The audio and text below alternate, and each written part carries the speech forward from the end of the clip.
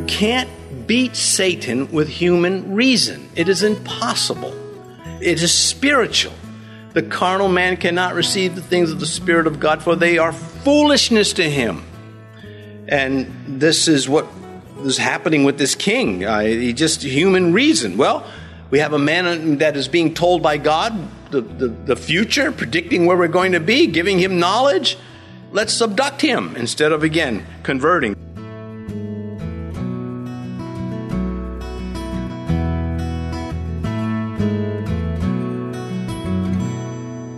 This is Cross-Reference Radio with our pastor and teacher, Rick Gaston. Rick is the pastor of Calvary Chapel, Mechanicsville. Pastor Rick is currently teaching through the book of 2 Kings. Please stay with us after today's message to hear more information about Cross-Reference Radio, specifically how you can get a free copy of this teaching. Now, here's Pastor Rick in 2 Kings chapter 6 with his message called Applying Grace. In the beginning, God created the heavens and the earth from nothing. That's a miracle. Man today is like the axe head. He slipped off the handle. He has fallen. He is depraved. He is lost in the river of guilt, and he is sinking into the mud. That stick, of course, speaks of the cross of Christ. And man today can rise from the waters of death and judgment by way of the cross of Christ. Now, of course, Elisha he wasn't factoring his mind more on Moses or just being led by the Spirit, one or the other, or both. We come and we see this with a fuller understanding of the finished work of Christ and his plan for salvation, and we have no excuse. Can't miss the point. Regardless of what problems won't go away in your life, the point stands, and it stands in the face of the devil. And faith defies Satan, and faithlessness, the kind that worships idols, for an example, it defies God. Well, you pick which one. Which side are you going to be on? So, man can rise from the waters. He can be placed back on the handle. He can be put to use again. He can be put back on the handle he flew from to God's purpose so that God can use him. He can be used by God for the work of the kingdom of heaven. What an honor. Doesn't feel like that, though, and God doesn't seem to be answering my prayers, but it's there, and I know it, and you do too. Lost souls are still at the bottom of the Jordan River, metaphorically speaking. They're still underwater. They're still in over their heads, in need of Christ, who lifts up whatever is lost by way of the cross. And so John chapter 12, verse 32, Jesus said, "And if I am lifted up from the earth, will draw all peoples to myself." And there he is again, applying a lesson from the Old Testament. Christ didn't have to take a sermon.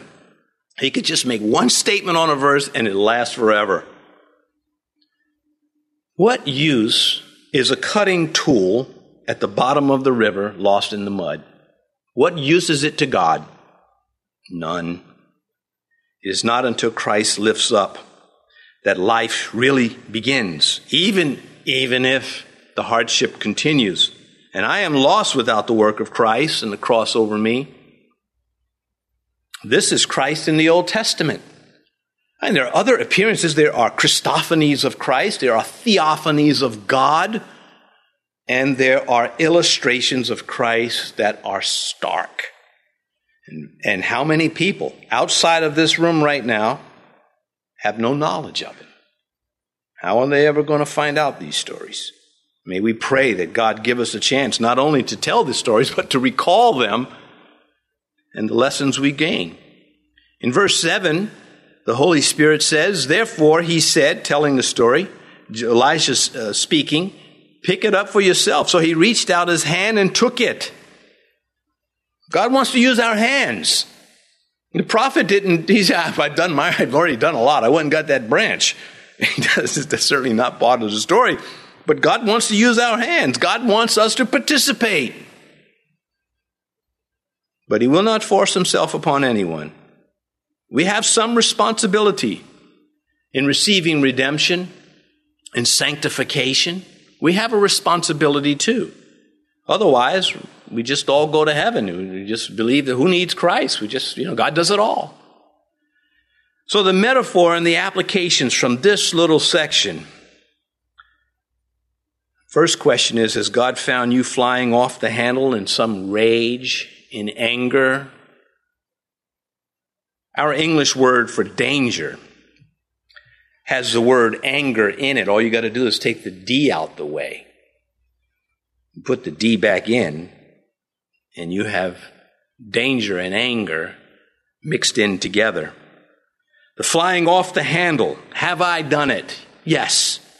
Christ forgives me. I love this verse from James because it applies to me. The wrath of man does not produce the righteousness of God. Flying off the handle is not what God wants.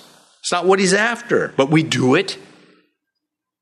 The loss of the axe head, on the other hand, may ask this question: have you lost your cutting edge? So familiar with Christianity, you're no longer excited. So beat down from prayers not being answered over the decades, you no longer really believe in prayer.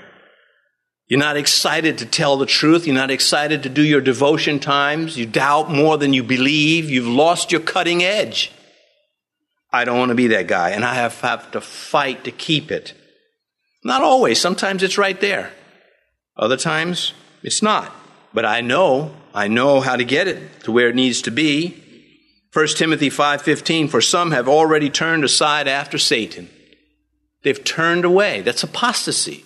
They were once headed in the right direction, and then they turned. No one forced them.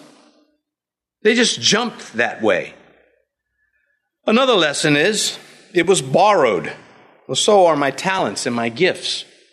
Whatever I have, if I'm a business owner, that business belongs to Christ. If I am a family member, that family belongs to Christ. Whatever I have comes from God. And God lays this out in various Old Testament and New Testament verses, but we'll only take one because it comes from John the Baptist. It's just appropriate to put him here. John answered and said, a man can receive nothing unless it has been given to him from heaven. Of course, Paul elaborates on that. What do you have that you have not received? Is there anything? The question, where did it fall? That merits investigation. It's worth looking into. The unbeliever doesn't believe it is worth it. I'm all right. I'm a good person. Compared to the guys on death row, I'm actually a saint. That's how they would talk. We would have to mock such a stupid statement. You're not being judged by the guy on death row. You're being judged by Christ Jesus, who did not deserve death row. In fact, he went in the place of another, Barabbas, who was on death row, who should have been executed. Wood floating iron, wood causing iron to float. It's not magic, it's the power of God. The cross of Christ is miraculous. It's not fictitious, it's miraculous. And you either believe a miracle means that God is at work in a way that no one else can work. Genesis 1:1 is a miracle. In the beginning, God created the heavens and the earth. No one else can do it. The angels can't do it. Satan, the only thing he can create is trouble. Where he says here, pick it up for yourself. I have a role to play, to go out, to chop wood, to participate, to function, and to stick my hand out and take hold of that which Christ puts before me to grab. Jesus can recover. This is another part of the lesson. Jesus can recover what was lost in the work of ministry. We often quote Jonah, that God saying, I will, not Jonah, Joel, restore what the locusts have eaten. Well, here he is restoring what has flown off the handle. Equipment failure.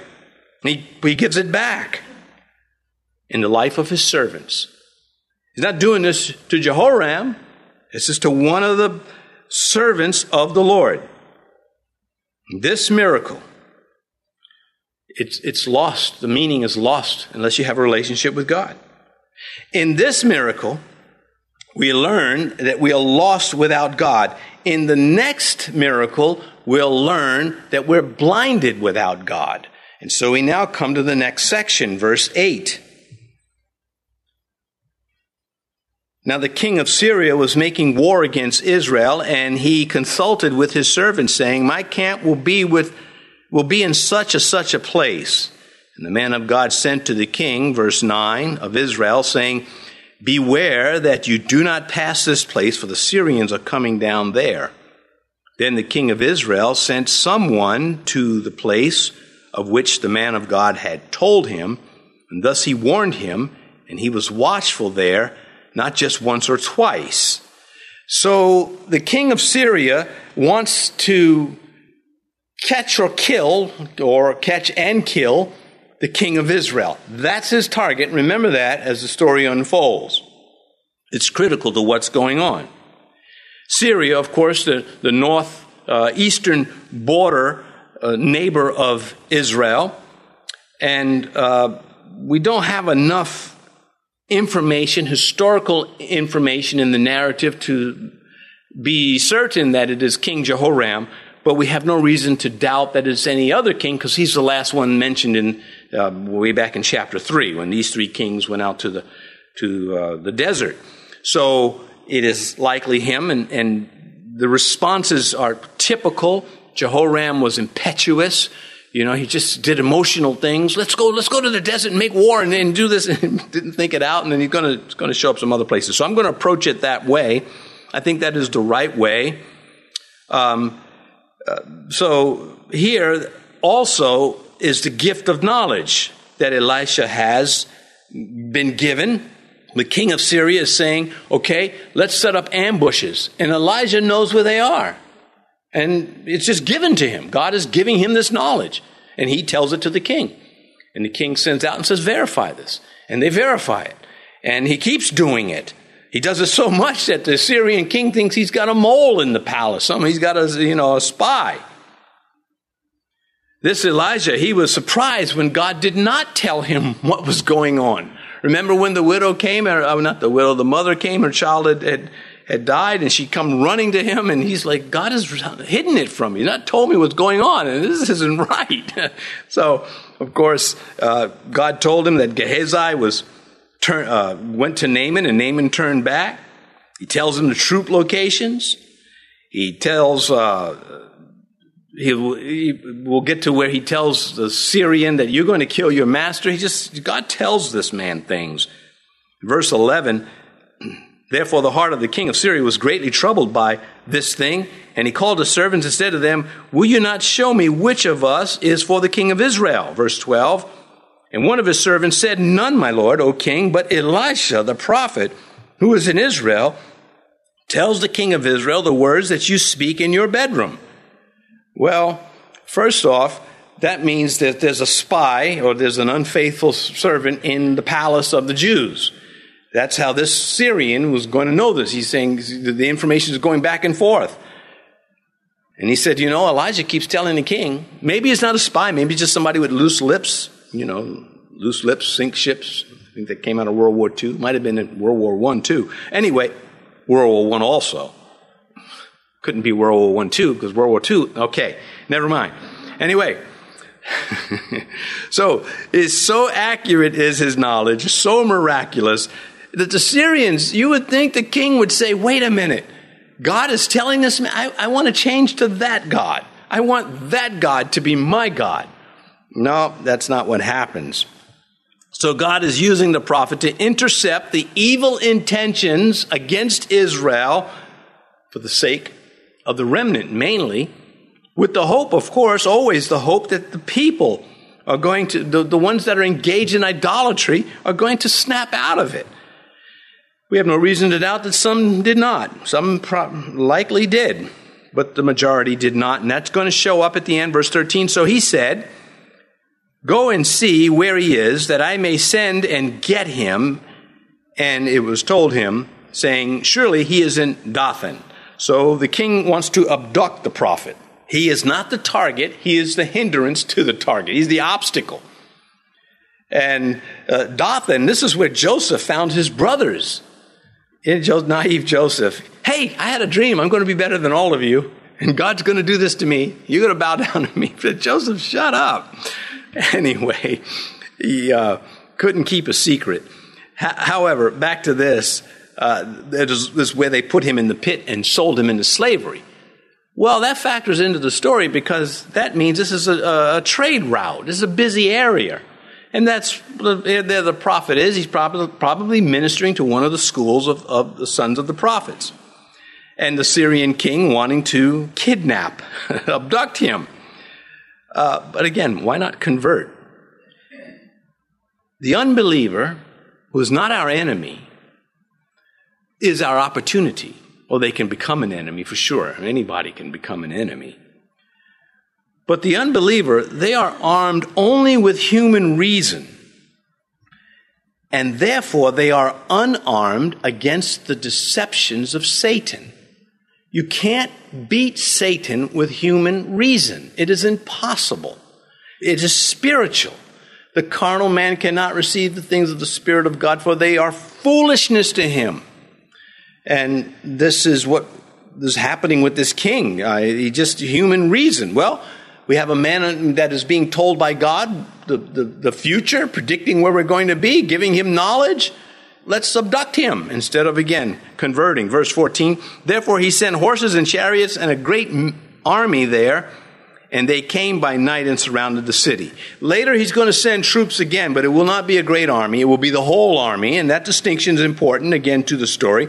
This is likely a battalion size, 1,000 men at least. They come with enough force to surround the city and to be ready for resistance. Well, that was wise. No commander is going to go out and say, listen, I got to guard my flanks, I got to guard my rear, I got to be ready for anything, and that's what they're doing. But again, humans without God are impressed by human strength. Even gorillas aren't impressed with human strength. You watch some of those animal, videos, and you see what a tiger can do. It's just, man, it's just not. No, you can sleep in the gym. You're just never going to get that strong. And from God's standpoint, gorillas and tigers are just created beings. They have no strength to Him. Anyway, the early Christians were ridiculed as being weak because their king allowed himself to be crucified.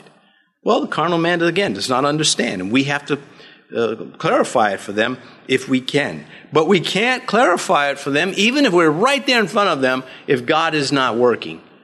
So you can have somebody that says, well, tell me about the gospel, and you got nothing, because God has figured out this person's not sincere. Maybe later they will be. Anyway, verse 15, and when the servant of the man of God arose early and went out, there was an army surrounding the city with horses and chariots, and his servant said to him, alas, my master, what shall we do? And Elisha said, run! No. That would have changed everything, right? Would it not? Was this the same servant that had the axe head float? Well, we don't know. But this is kind of rude. You wake up in the morning. They come at night, and you wake up in the morning, and you're doomed. You're doomed as doomed could be. Verse 16. So he answered, Elisha speaking, do not fear, for those who are with us are more than those who are with them. Well, of course, Elijah saw the enemy close up and strong, but he also saw God was closer and stronger. Psalm 34, verse 7, the angel of the Lord encamps about those who fear him and delivers them. But the servant, justifiably so, is not convinced. I know you're the prophet and you say so, you can make an axe float, that's pretty good. But these guys are going to kill us. When you're faced with fear like this, when you're faced with a genuine threat, man, it can be pretty tough. So Elijah, on this day, he's ready. Verse 17, then Elisha prayed and said, Yahweh, I pray. You see the covenant name, that fellowship is there. It's not just a generic God. He is God, but he's more to us. Yahweh, I pray, open his eyes that he may see. Then Yahweh opened the eyes of the young man, and he saw. And behold, the mountain was full of horses and chariots of fire all around Elisha. Well, Elisha is probably an older man now, thus the distinction, the young man, and the young man could have been in his 30s or younger. Again, Gehazi missed this. He should have been there. He's the missing man. He doesn't recover as we would have liked. Thomas was the missing man. I don't care. I'm not going to believe it unless I put my fingers in his wound. I'm not going to. He was the missing man, but he recovers. He couldn't stay away. He was so heartbroken. I'm just done. But he couldn't stay away, and he comes back in the picture, and Jesus, and that's recovery. That is recovering that which is lost to the muddy waters and getting the cutting edge back. Step one in overcoming an army of troubles. What is step one for the believer? Talk to God. That's step one. And it is unconditional. A time to pray for those who just don't get it. And that's what is happening here. The servant just didn't get it. I'm in the profession of talking to servants that just don't get it. Not all of them, of course, not by any means, but there are many, many times on a Sunday morning, how many people just, don't get it because they're not in the Word. They don't come to church regularly, perhaps. Or maybe they have made themselves too busy. And so they're missing points. They can't connect them. They're sort of insensitive to it. I don't mean insensitive in an emotional way, or I mean in the sense that they haven't developed the sensitivities to sense, okay, I know what that is. And we do that through exposure to God's Word. But God's Word will not cure you of your problems, not by itself. Many of those problems you still have to face. Well, anyway, but you face it with God and His Word. For the equipping of the saints, for the work of the ministry, for the edification of the body of Christ. That's what the Word of God does through the people of God who believe in the Word of God. It's all connected. No part of it should be separated from the other part. Continuing steadfastly in the apostles' doctrine, in prayer and fellowship and the communion of the saints. Or communion with the Lord. So Elijah's word is going to affect the vision of his servant in this case. Later, he's going to affect the vision of his enemies. He's a busy guy. I started to entitle this The Busy Prophet, but it sounded just, not appropriate for such a man of such stature. Anyway, behold, the mountain was full of horses and chariots of fire all around Elisha. Well, fire is often associated with the divine presence, with God being present, and it is so here. But there can be no movement against God's people without God knowing it. It's not possible. It never goes unnoticed. Whatever problems you face or have faced or will face, God it's noticed by Him. The enemy could not see the chariots of fire. I wonder what would have happened if Elijah had prayed, Lord, let the enemy see the chariots. Well, they probably all would have just been petrified, and that would have ended the story, and we'd be closing in prayer. But there's more to come, and there's a reason why, I think. But coming back to this point, God caring, Matthew 10:29, are not 2 sparrows sold for a copper coin, and not one of them falls to the ground apart from your Father's will? And then he goes on to say how you are worth more than a sparrow. Sparrows are not worth much to men, but men are worth a lot to God. They're worth blood, His blood. Remember, Jesus is God the Son. Fire, the emblem of that which purges and that which empowers, fuel. Revelation 19:14. And the armies in heaven, clothed in fine linen, white and clean, followed him on white horses. There's coming a time when we will be the army of God and the armies in heaven. There's a lot of people going to be in heaven. And broad is the way, wide is the gate that leads to destruction. There are many that go in by it. But straight is the way, narrow is the gate, and there are few relative to how many got lost. But still, a lot of people will be saved and in heaven.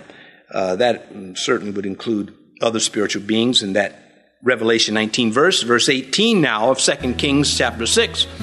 So when the Syrians came down to him, Elisha prayed to Yahweh and said, strike this people, I pray, with blindness. And he struck them with blindness according to the word of Elisha.